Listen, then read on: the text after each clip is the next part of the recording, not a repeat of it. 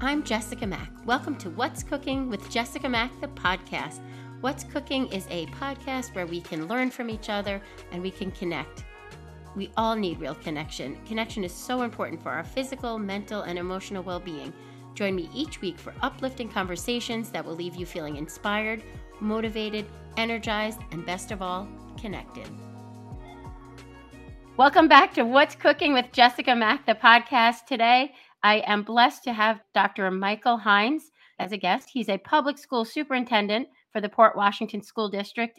He served as superintendent of schools for Port Washington, Patchogue Medford School District, and also Shelter Island School Districts. His former positions include assistant superintendent for curriculum, elementary and middle school principal, and an elementary teacher. I'm also would want to give him a virtual high five being plant-based. I am as well. Dr. Hynes is also an associate professor at Long Island University and at Stony Brook University. He's proud to be a Fulbright specialist, a TEDx speaker, and he's the author of the best-selling book, Staying Grounded, 12 Principles to Transform School Leader Effectiveness, and he's featured in the documentary Chasing Childhood. Welcome, Dr. Hynes. Thank you. Oh, thank you. It's a real pleasure to be with you. Yeah, this is an impressive bio, and I follow you through social media. So that's how I first learned about you, because although now I'm a podcast creator and a content creator, I'm formerly an occupational therapist. I have a degree also in educational leadership. I was an administrative wannabe, and then I got sick, and my whole life was turned upside down. But I appreciate people who dedicate their lives to education. So I just wanted to talk with you. If you could just give us maybe a brief blurb on your background. How did you get involved in education, and then from there? Yeah. Well, again, thank you for allowing me to use your tremendous platform to share this story. If I went back to my 18-year-old self, this is the last place I thought I would ever be. Same. Working in schools, because I was a very disenfranchised student growing up. I loved elementary school. I started to really head downhill in junior high, back then when we had junior highs. And then high school, I graduated in the bottom 10% of my class. For me to be where I am, I think I have a different perspective as far as what the purpose of school is. But it's been a very long, interesting journey, to say the least. I always knew I wanted to help people. I wasn't sure in what capacity. And I just, the bio just ran through the gamut. I love teaching. I taught elementary school for a number of years. That's when my lifeblood is, for sure. Those formidable years when kids are growing up and, they're willing to take risks, all those beautiful things that we see. And then I just, where I am right now as a superintendent, I get to see things from 30,000 feet and hopefully make some good changes for kids. Yes. So the point that you made, I'm going to jot some notes as we talk, but when you mentioned disenfranchised, it's interesting. I had a similar trajectory. I'm turning this up. In that I loved school.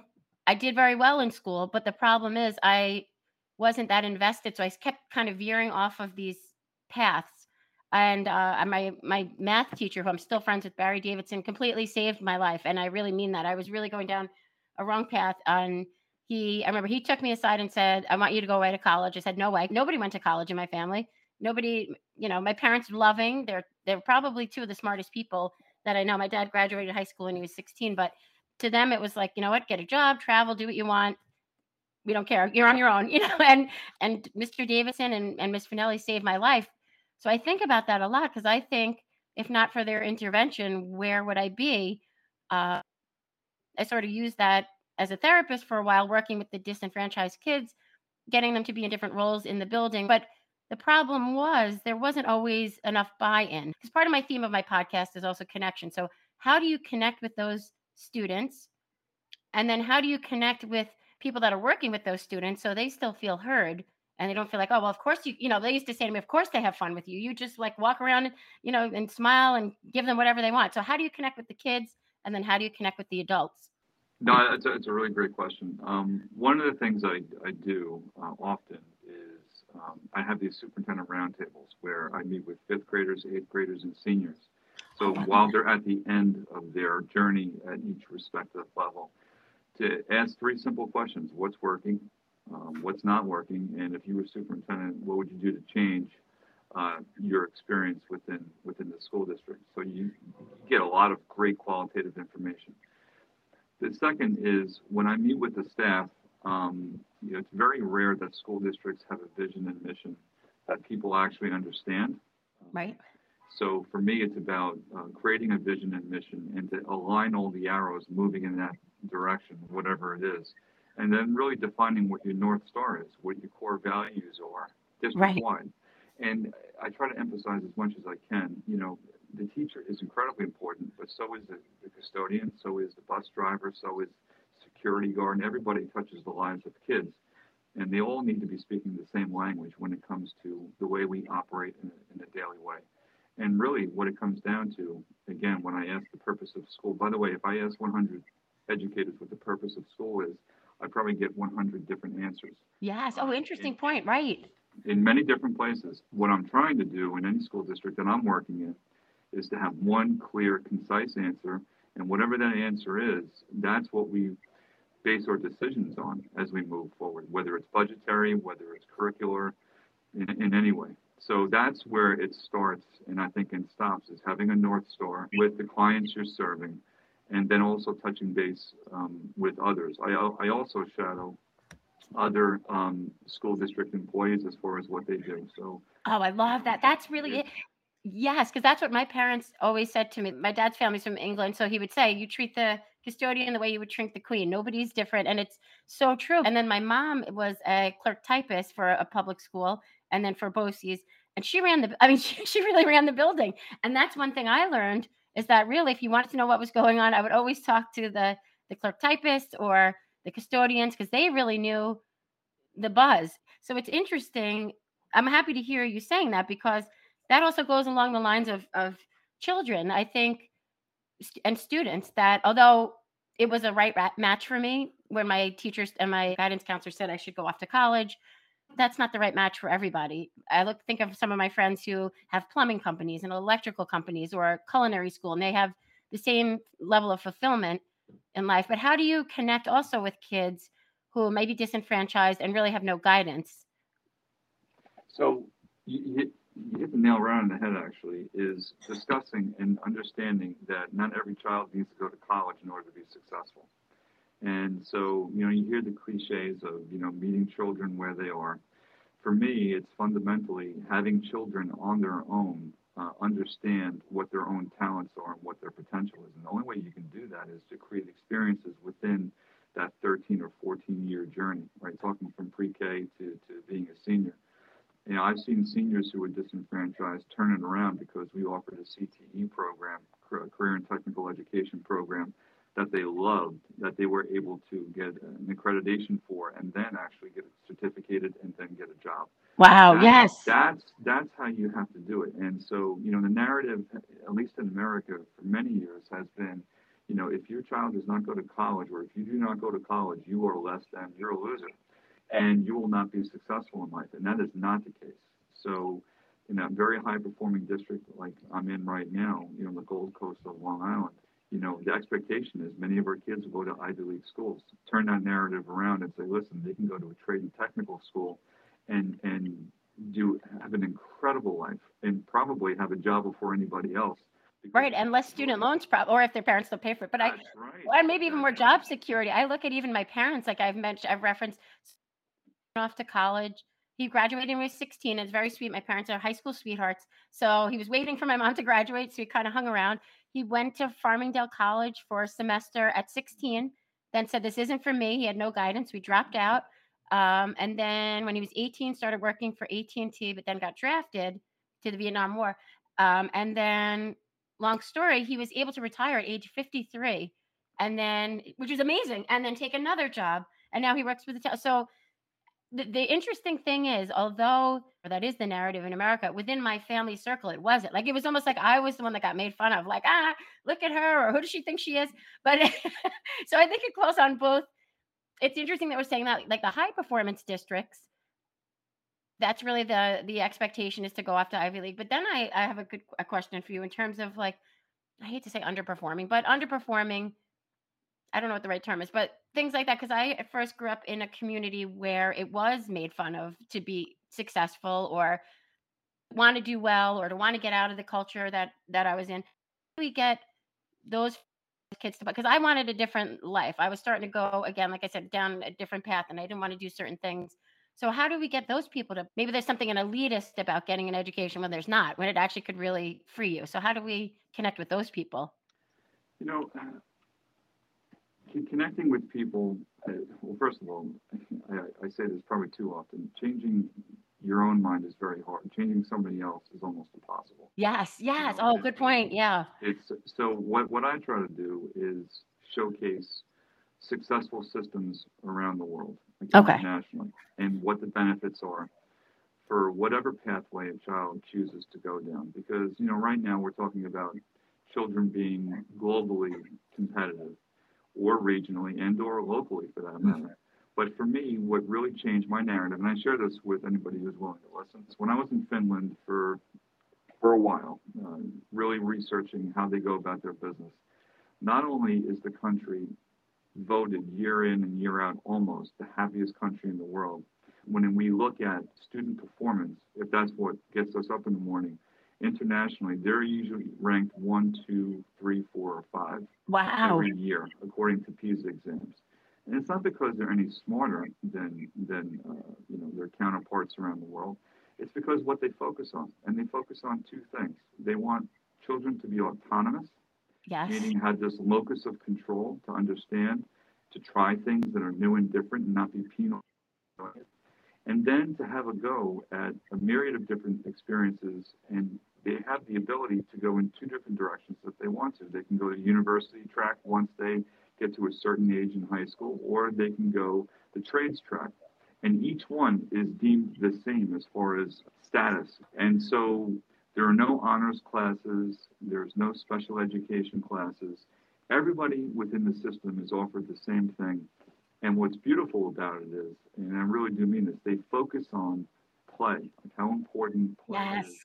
As a And therapist, I that, agree. Yes. yeah, so that's where the learning is. And there's a deep appreciation for not jamming 10 pounds of stuff in the 5 pound bag. Yeah. If you look at their curriculum, it's really amazing. You can fit it K through 12 in one little book. Here, if I printed out the state standards in New York, it would fill up my office. And that's part of the beauty of it. And what I try to do is extract some of those things and bring it back and talk about it with parents wherever they may feel. And I try to find a balance between the two. So one's not better than the other, but something might be more suited toward this parent's son or daughter, and to allow them to test drive certain things that maybe they don't feel comfortable with. That's the way I try to go about it is, through my own experience and then of other countries and how successful they are. And it's interesting. I don't know. Have you read this book? I think it's called The Finnish Way. Oh, It's a yeah.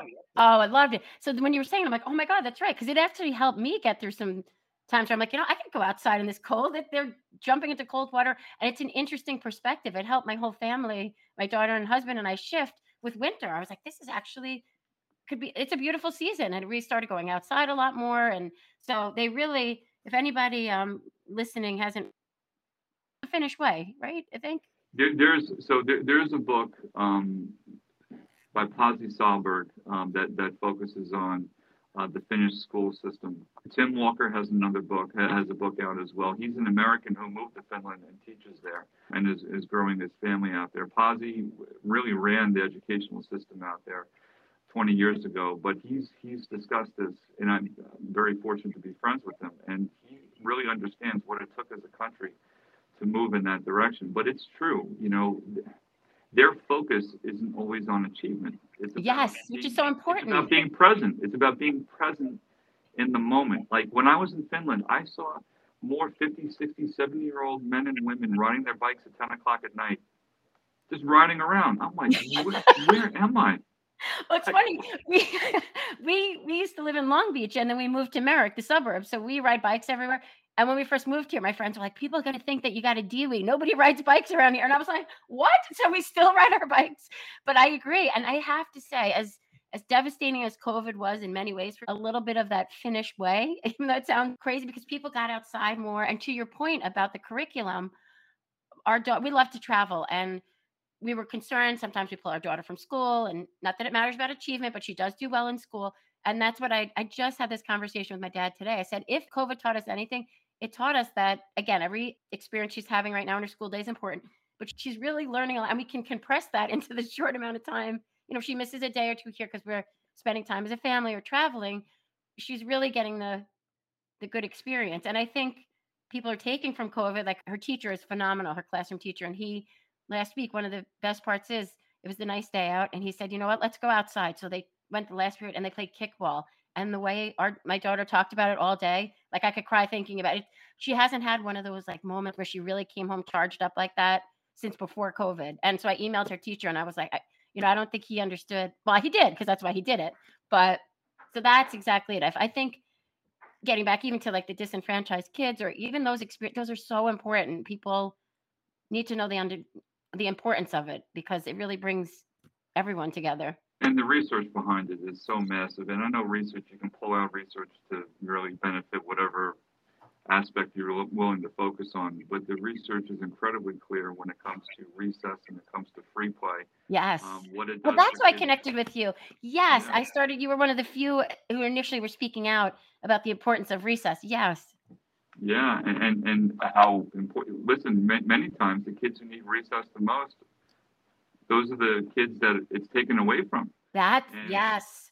That's the part that used to break my heart. I feel fortunate in Merrick they don't do that, but yeah, because that's when they need to run around and get fresh air and be in they a do, and they learn, and you know this, they learn all the problem solving skills and yes, yeah, executive because it's almost like functioning Lord of skills. the Flies. Yeah, they're all everybody's running around. There's nobody involved, and it's so true. Now, how did you go from disenfranchised student? Like, was there a pivotal moment where you thought, oh, this is not the way I want to go, or did it just happen organically?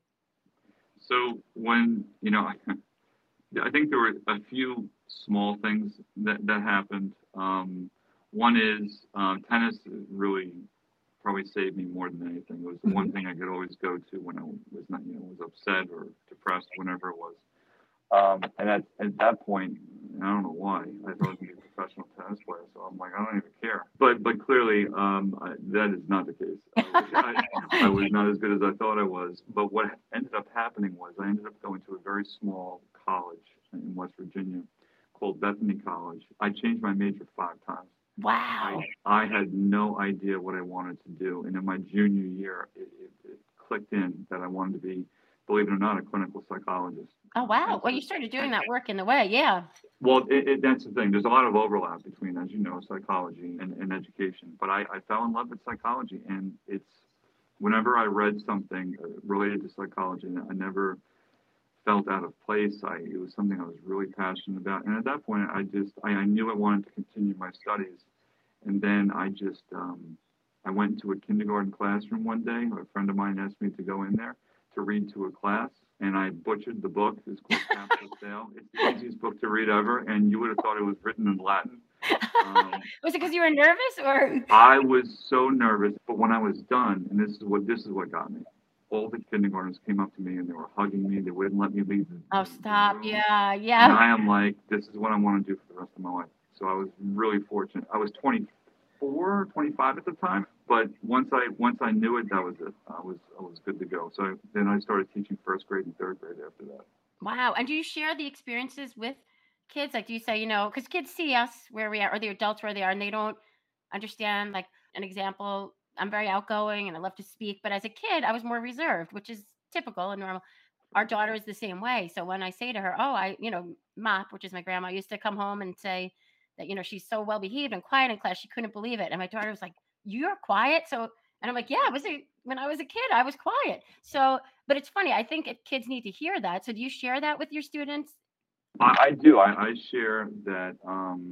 Well, I had a major stuttering problem when I was a kid. Oh, So interesting. yeah, and so I was made fun of at times, and then I tried to use humor to kind of get my way out of it, and Right. the stuttering went away after some therapy, but the humor stayed intact. So I'm an open book when I meet with people, and I think in some ways it allows me to connect with students who are very, very high achieving, students who are in purgatory, which is a Right. lot of kids, Yeah. by the way, and Yes. then students who struggle in some way. I think I can relate to all three levels, and I share whatever stories I can so I Yeah, and can. that's important. I think it's important for parents to see too. You could really meet them at any level also for because parents that to me was always the most upsetting part. And I wonder if you had this experience. I would be working with a student for a very long time. A lot of my students were classified as emotionally disturbed, which I don't like that term because I usually it's can't stand it. yeah, they're a product of what's going on.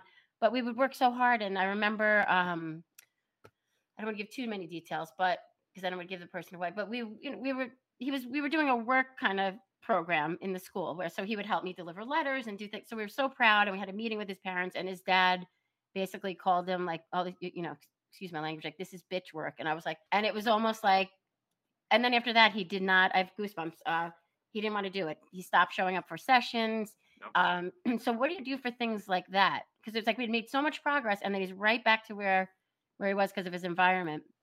Well, that's so hard. So, I mean, clearly for students, and I've worked with, by the way, you're right, those classifications are borderline horrific when it comes Yeah. to the names. Well, who wants to be Like, called that? Exactly. seriously, Like it's their like, problem. hi, I'm Mike, I'm emotionally disturbed. I mean, Exactly. it's, And it's really because my parents treated me a certain way, but whatever, it's my fault. yeah, it's tough. Labels, I can get into labels. I have a daughter who has Down syndrome. Oh, yes, I wanna talk about that as well. Yeah, Yeah. and people have preconceived notions as to what that means. And the same thing when someone's labeled, emotionally disturbed. But to your point, it's critically important. If there are ingredients that you would throw into a school cake that are really, really important, I think the number one ingredient, and it has to be a large portion of this school cake, is relationships.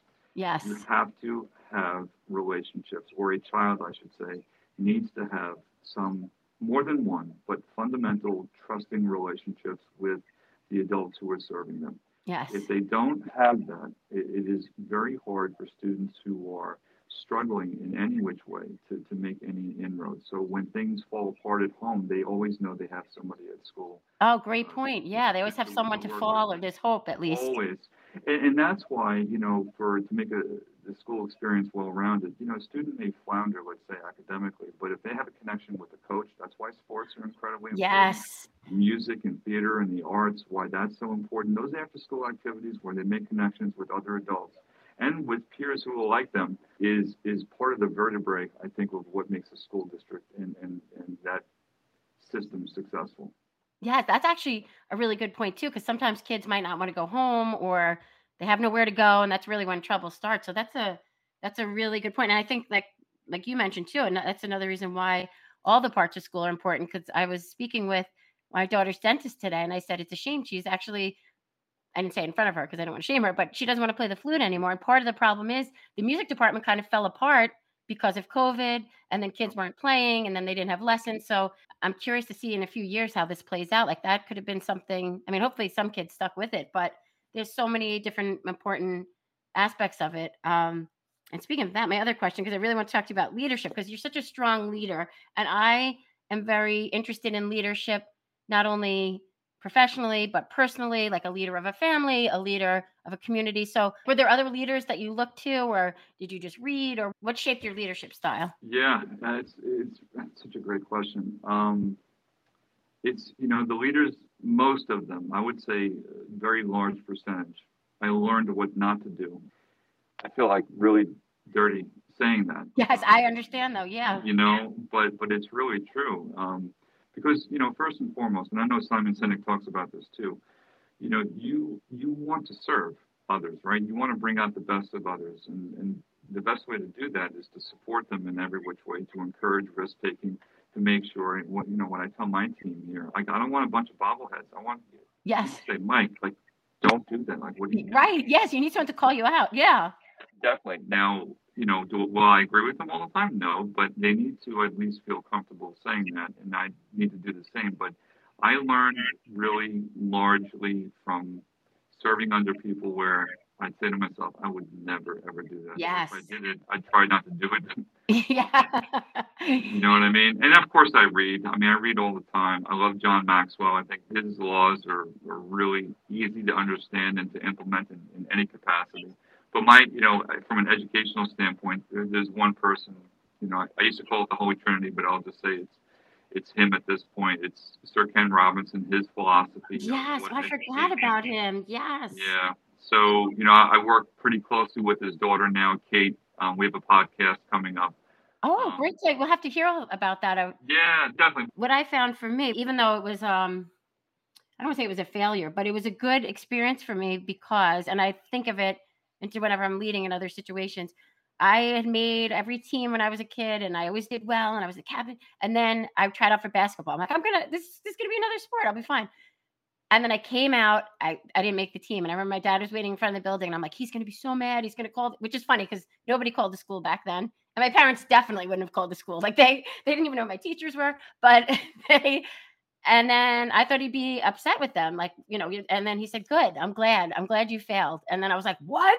And then he said, "You need to learn how to fail." And so I think that's a huge lesson too. Like just hearing your story when you said you changed majors and stuff like that, people might have looked like a failure, but and it's a hard thing to think of as a mom because sometimes, I spew all this to everybody else, and then she'll come home and be like, "A 94." But it's like so it's interesting as a leader, as a family leader, and you're a leader of the family, like we all have our own roles, how we have to remember those things too, like the humor, but also that failure is okay, even for ourselves. And that's one thing when hopefully they won't be listening, my prior leaders, my prior supervisors and stuff, I wish that they had admitted things when they were wrong. And I think that's a huge part of leadership is just admitting when you're wrong. Some people just don't have enough self-esteem to do that. It's really, I find it remarkable. But people respect you more when you own. When you say it's okay to fail, yeah. So Right. So it's interesting. So you had talked about Simon Sinek. I know off camera we talked about how we like his writings, but he always talks about the importance of teamwork and a culture of trust and the importance of people. And I see just from following you on Facebook and Instagram, that's really important. But one thing I love, I don't know if you're still doing it, and for those of you, where could people follow you first? And then I'll say on social media, on Instagram, or what are your handles? Yeah, yeah. So gosh, I think it's Michael Hynes 7 for Instagram, Okay. and then Mike Hynes 5 for Twitter. Okay. Um, So Abigail and Sadie, and I love when you do the "Don't Tell Mom" with the Starbucks. so what I do is I sneak the kids out early in the morning, usually on the weekends, because I can't keep them home from school during the week. And we go to Starbucks. And they make sure they eat all the things they can't eat when mom's there. Yes. So so we end up, and I always say, girl, she cannot tell mom. But then he You're publicizes it everywhere. Yeah. I do. And then the first thing Sadie does when she gets home is she tells mom. Right. Yes, it's so funny. I love it. It's the same thing with our daughter. And sometimes too, I saw even the other day there was a man, and I'm like, oh, these poor guys. There was a man with his phone, and he was FaceTiming his wife to show there was no avocados left. And I was like, what have we done? So it's like the same. It's the same thing. My daughter goes on Saturdays and Sundays with my husband at McDonald's, so it's a That's sweet awesome. thing. Yeah. And then how did um and speaking of your daughter Sadie, she has Down syndrome. Is it an issue for Abigail? Is it something you talk about? Or you could say to Sadie, this is how Abigail is. So like for both of them, is it an issue? No, it's definitely not an issue. Abigail being 6, who's going on probably 30, she recognizes Sadie for the superpowers, that she has, and she knows at times she has to be probably a little more patient. She has to probably share more in some ways when Sadie gets something or whatever. First of all, they have their own language that they speak with each other. Yes. Really, it's really, really amazing. But That's funny because my sisters and I do too. We're in our 40s and we still, yeah.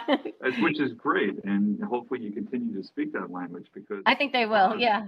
Yeah, it's such a bond. But they embrace their similarities, they embrace their differences, and I can tell you right now, one of Sadie's biggest advocates is her sister for sure. That's what I was expecting. Yeah. So it's interesting. Is she still in elementary school? Yeah, she is. So Sadie just turned 9.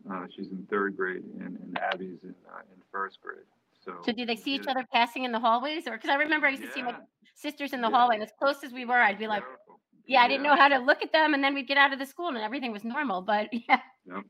Yeah, no, it's their school experience. I have to say, and they go to school in Sable. They have a wonderful building, great principal, incredible teachers, and they've worked with my kids very, very well. My wife was an assistant superintendent for Oh, I didn't know this. Where does she for work? yeah, she's in Sachem. So if Erin and I go into the building, like everybody runs. Scatters. Just kidding. Yeah. We used to do that You're at like, CSE oh, meetings. We'd be like, either the things that were scary was if they were an administrator, a teacher, or a lawyer. But the administrator was like even above the lawyer. They'd be like, "Oh my god." it's so yeah. So we just sit Was it down just and but they work very well with us, and we're very fortunate. But we also understand too, and I'm hoping most people do this, if they are in a place of influence in some way, at least in the education space, is you don't abuse that power or responsibility either. yes. So you need to find a balance with that too, which I know Aaron and I do. I think relatively well. Yeah, and how do you juggle that? Both of you being administrators and then a family, and then I know you're training too for running. So how do you guys Yeah. juggle all that? I can tell you, I mean, there are two phases of the week, right? You get to Friday night and you're just exhausted, right? Yes. From working a long week. And then you get to Sunday night and you're exhausted from the weekend Yes. of being Yeah. home with the kids, right? So, you just embrace the fact that you're going to be tired and Right? you try to segment your day around certain things. I'm very, in the morning, I have a real structure in place where I have these things that I follow, Yes, same. I'm they, very interested in habits too. Same thing. I have a routine that is yeah. not negotiable. So I get that. Yeah, and that's what served me well. So when it's time to, be dad or try to be a husband in some capacity, I'm present. But from like 3:34 in the morning until at least 6:30 is my time where I do the things that I need to do to be the best version of myself. If that's even Right. So that's possible. like the time that is just like non-negotiable. You have to honor, and then yeah, and then when you go home, You're always on the clock, but I have yeah, to say, my board has been incredible knowing where those boundaries are. Unless good. it's like really an emergency, most things can wait until the following day. But yeah, I mean, you're answering texts or emails when you're home. But I try to create that balance with my administrators too. Like COVID has knocked everybody out. Yes. Um, I was just having, it's funny. I had someone stop by before and I said, that's the issue now. My husband and I are both working at home now. And in the past, there was an ending time, and now there's no ending time. Even lunch, he was yeah. like, I'm going to work at the desk. I was like, no, we made a rule. We were going to take a break for lunch. So yeah. That's right. That's right. And typically, at least for school administrators, they had the weekend. And so what was it, March when this whole thing began to now 2 years later, I mean, for the most part, there were breaks for principals, for directors. There were no breaks. Everything was happening at lightning speed. So was June tired in September? And so I try to honor that and not burden them too much over the weekends or late at night unless, That's actually there's really a need. nice. I've been with some administrators, and if they're listening, I'm sorry, but where they expected us to, it was hard. They expected every meeting, every after school event, every night event. It was almost, it felt like hazing. It really felt like hazing. And the funny thing is, that's why I stopped my short lived career in administration. I had an amazing mentor who, I don't know if you know Rich Miller. I think he might be at Locust Valley now. He was the director of PPS. I love him. I was pregnant. I remember exactly where I was. I was pregnant. I was on a beach and I called him and said, "Hey, I got this offer at this district." And, I did a short stint of administration, but we worked with the same people. And he said, it's going to kill your soul. I know you don't do it. And I was like, what?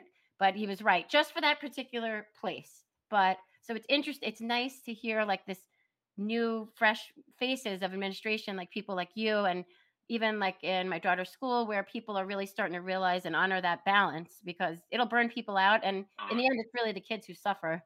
Oh, absolutely. Yeah. If you don't take care of the people you're serving and allow them times to replenish themselves, then you're not going to get the best version of who they are and what they have to offer. Exactly. Yeah. And now, what is one of your favorite books? And then, aside from working, what are one of the ways you like to spend your time? So I do love history. So if I'm not reading anything, related to school, I like to read biographies Oh, and interesting. sometimes revisit them often. So right now I'm revisiting Team of Rivals about Abraham Lincoln and when he was first. Kearns is the last name of the author. She served under Lyndon Johnson, I believe, Wow. How long as ago is like this an written? intern. Wow. Yeah, and she's a powerhouse. She's amazing. She's a historian. But this book is about, Lincoln ended up beating, everybody clearly, and then he ended up bringing them into his cabinet and then working with them. And Wow. so It it all talks ties about, in. Yeah. it really does. So I find him and that story incredibly It's called The fascinating. Team of Rivals. Yes, Team of Okay. Rivals. Okay. Um, And then, the books that I'm reading right now are anything by Rich Roll, who's like this 50-year-old ultra endurance athlete. I've never You heard of him. know, I follow Dave um, Goggins, but I've never heard. Wait, I think I just recently heard of Rich Roll. He's got a small following right now, right? I think. he's David Goggins I love too, by the way. Yes, me too. Yeah, but Rich Roll I think has a larger following than him, believe it or not. Oh, He I'm just had thinking a of the wrong podcast. person. Yeah, I'm looking him Yeah, up. you'll like he has a podcast out, and it's usually it's very eclectic. And Oh, I love turns out I am following him. I didn't even There realize. you go. All right, it's good stuff, and he's always positive, and it has really lengthy podcasts. So he takes a deep dive into whomever he's speaking with. Right. Well, I'll have to Um, listen to him because I like yeah, Dave you'll Goggins, but like him. sometimes I don't want to I don't want to beat myself up while I'm working out. I was like, Yeah, I know. no offense, Dave. No, I agree. And then right now, I'm also rereading Sir Ken Robinson only because his birthday is coming up in March, and so his book "You, Your Child, and School" Oh, is okay. it's one of his last books that he wrote. So I love just rereading things because many times I glean something that I just totally forgot about or just learning in a deeper sense. So Yeah, that's what I do. Highlight books less than because I highlight books and later I regret it. I highlight my books and then I'm like, should have highlighted that? And I sort of regret it, but it's only because I want to go back and see what I felt was calling me at the time. But do you highlight your books? I used to. What I do, I mean, a lot of my books, they look ridiculous. If a page or something within the page resonates with me, Oh, yes, I do want that too. And then yeah, they were like an accordion. Yeah, exactly. That's yes, exactly what it looks there. like. Yeah. Yeah. So that's what I typically do, unless it's an electronic book. So if I'm reading a Kindle and you have the ability to highlight some of the Oh, I things didn't that know that. you I have. can't get into the Kindle yet. I'm trying. Yeah. My mother-in-law bought me one, and I'm trying. Yeah. So that has the ability to do it. But right now, yeah, I just try to read and get as much as I can out of it Yeah, without exactly. Well, in that little too time. much effort. Yeah, and then how do you? Last question, and I want to hear how do you like to spend your time? Do you like travel? Do you guys just chill? In the summer, we try to make our backyard like into an oasis, and because our kids Yes. are so young, we like to invite a lot of kids over and parents over, so they have like a nice safe space where they can play Yeah. and just be. But if we're not doing that, then we're going out east. We're going to Greenport next week, Oh, which is nice. freezing. Yeah, so we like just going out there and really just becoming reacquainted Yeah, with each even other. Sayville. We went out when you mentioned Sayville. We went out to Sayville last spring and summer, and there's always something new. There's a Oh, little shop. We like to walk around the town. yeah, We taken the ferry to the ferries. yeah, the place in Far Island that nobody ever. I forgot the name Barrett of. Beach. There's quite a few different beaches Yeah, there's so in many different great places. places. So Yeah. yeah, So we usually do that, but and if I'm not doing that, then I'm trying to run as far as I can. yeah. Are you running? Are you training for a specific race? Yeah, I have two right now. Well, one is coming up in 2 weeks. Uh-oh. I'm Um, just kidding. It's countdown. Which one is that? so this is a 50K race, Oh my and god. it's at Heckscher State Park. It's the 50K championships in Where does Alpine it in end? last Like in place. Florida or how? Yeah. Is it? No, no. So it's a loop that you run around Oh, several jeez. times. Oh my god. Yeah. No, you And get then me at that. there's another one I'm training for in April, and you're running from I believe Miller Place, and then you end up in Hampton Bays or Southampton. I Oh can't remember. wow. Oh, that'll be a nice course. That's a nice course for sure. Yeah, Yeah, Heckscher State Park would be nice too. But you'd be like, wait a minute. Do they have counters or how do you keep track? they do. There's a loop, and then they clock how long the loop is, and Okay. you have to average a certain speed over time in order to make it to the end. So Okay. I'm And getting that's ready one. for that.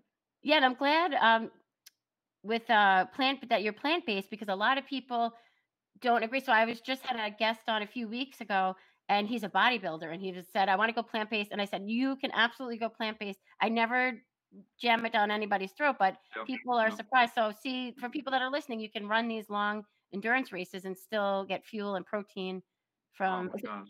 Yeah, is there someone Totally. specific people that you follow on Instagram or podcast or? Yeah. So Rich Roll again. Yes, He's see that? he's Yeah, shout out to so Rich. he's Yeah. he's plant based, and he's been doing it for a very very long time. I want to say over 15, 18 years, and he's competed at the most elite levels endurance wise, and I I think what connects with me is, like you, he's not ramming it or jamming it down people's throats. Yes. He's just talking about the benefits and how it benefited him compared to whatever he was doing before. My journey started many, many years ago, and I said, I'm going to test drive it for a month. Then I went to 2 months, and then I went to, over a decade now. Oh, wow. I And didn't realize. Oh, that's so interesting. Yeah. yeah, And you feel better. Now, again, we're not ramming down anyone's throat, but you feel better. Just kidding. But you really do. It really, I know for oh, myself, I've been this way my whole life. Yeah. yeah, you eat clean and you're eating whole, whole food, and it's you know what the ingredients are because it's unprocessed, Right. all that good stuff. So am I annoying when I go out with my friends? Yeah, I'm probably. sure, because But I am too. Or is it yeah, annoying when someone just offers you a plate of vegetables when you go to their house? Or you can tell they're nervous that you're coming over. It's like, don't worry. So I usually offer to bring a dish so they don't have to worry. I do the same thing. It's like quinoa. I was like, they're like, I have no idea what that is. Exactly. Like Quinoa. what is People have said, yeah. See, I do that, and then I usually sometimes I'll even eat before we go out. It's just easier. Yeah, I do the same thing. I do the same Yeah, exact this way thing. It's nobody has very to funny. worry. Everybody's concerned about my protein, but we're all good. That's right. That's right. I have a Then good plan. where can people find you? I know we mentioned already your social media, but any upcoming projects? I know you mentioned the podcast. Is it titled yet, and are you ready to share about it? Yeah, so it's called 14,000 hours. Oh, Uh, wow. so 14,000 hours is how long, on average, a child's in school from kindergarten to when they graduate as a senior. Wow. And so what Kate Robinson and I are exploring is we're going to talk to thought leaders, but also talk to kids, talk to Oh, great. Oh, I moms love and that dads, idea. and really focus on what they think the purpose of school should be and what they would like to see in school. And then hopefully Kate and I can figure out what we can do to make that happen. I love that idea because when Dr. Shfali Sabari, she talks about conscious parenting, and this will be like sort of the wrap up because I know you have a busy schedule, so I appreciate this. But she talks about conscious parenting, and I always patted myself on the back, which you shouldn't do as a parent, but I thought I was pretty aware of what I should be doing. And when my daughter would get nervous about things, I would try one approach. And then, so it goes to your point about asking kids. Then I finally said to her, if you were the mom, what would you say to me? And then when the stuff she said was so simple, and I was like, oh my god, like she'd want me to sit. I just want you to listen, and I don't want you to tell me don't be upset, like things that I didn't even realize I was doing. So I think, well, I know this podcast is going to change people's behavior because just hearing it from kids, like it seems so simple, but they can really remind us what's important. They definitely do. I think they can remind us to slow down when we're Yes. going too fast, and to be present in the moment, which many Yes, of and us find the aren't. humor, like you mentioned. Yeah, be present. Doesn't have to be so serious. Nope. And the last thing I'd like to plug is the movie Chasing Childhood, which I think is an important documentary. It's been making its rounds in all the film festivals, really doing very well. And basically, it's about what's happened to childhood and how we over bubble wrap our kids and we're scared for them in every which way. And Yes. it stunts and it blunts many things developmentally, emotionally, and there are simple things we can revisit. Like when we grew up in the 70s and the 80s, we wouldn't even think of kids doing now. Yes. And I'm not saying like we shouldn't have kids drive around with no seatbelts on. I'm just talking about have the kids ride their bikes past the block or two Yes. that Let they're them. in. Yes. So go to the sump and play sump tag at Oh night. my God, the And things we yeah, exactly. Go sledding yeah, in the sump. Yeah. Do they even have sumps it's anymore? I used true. to always hang out in the sump. They do. They're just all overgrown now Yeah. because no kids go in them anymore. Well, it depends And on where you live too. In America, when I mentioned the sump, they're all like, "What?" But yeah, I but know. we used to hang out in the sump, and it's interesting that you say that because there's another balance too, where and that's why I want people to check out the show. Like even just having children walk home from school, we live like just a short. Everybody's afraid, understandably. But now, where could people find Chasing Childhood? Where could they watch it? So they could Chasing Childhood documentary. I'll bring it to the website, and Okay. then you can actually rent it through the website. Oh, neat. Okay, good. I'm gonna make Yeah, sure to check and that out. I'm sorry I didn't yeah, before no, this. it's definitely worth it. It's been showing in a couple of different school districts on Long Island right now, or PTAs if they want to show it, to their respective parents. But it's making its way now not only nationally but internationally, which I'm really proud of. Dr. Peter Gray is on it. Julie Lithcott-Hames, the former dean of students at Stanford, is on it. Lenore Skenazy, who is just an amazing person, is on it. And I think it's short enough where you're not going to fall asleep, but it's just right as far as the content, and I think it'll resonate with parents and educators. And for all ages, because I'm very involved in the PTA in my district. So for elementary levels as well. Absolutely, it's Oh, for all great! ages. Yep. Oh, that's awesome. I appreciate you taking the time because I know you have your family, you have your running, you have your clean eating to do, and your work. So I appreciate your time here so much, and I look forward to chatting with you again. And again, everybody, make sure to check out 14,000 hours. When does that launch? The It's going to podcast. launch. It's going to launch mid-March. Actually, Oh, I'll send perfect. you the Okay, link and once that'll I be have on it. It's going to Apple. be it's going to be in a lot of different places, but Apple for sure. Okay, perfect. And then also check out Chasing Childhood. And Dr. Hynes, again, thank you so much. I appreciate you taking the time. And make sure you get some rest tonight, please. Thank you. I will try. Thank you very much. All right. Thank you again. Have a good day. You too. Bye. Thanks. Bye-bye. I'm Jessica Mack, and you've been listening to What's Cooking with Jessica Mack, the podcast. Let's connect. Reach out to me and message me through Instagram at Dr. Jessica Mack, or visit my website, drjessicamack.com, and let me know what you thought of today's episode. If you haven't already, please go to Apple Podcasts and subscribe, rate, and review this podcast. Thanks for tuning in.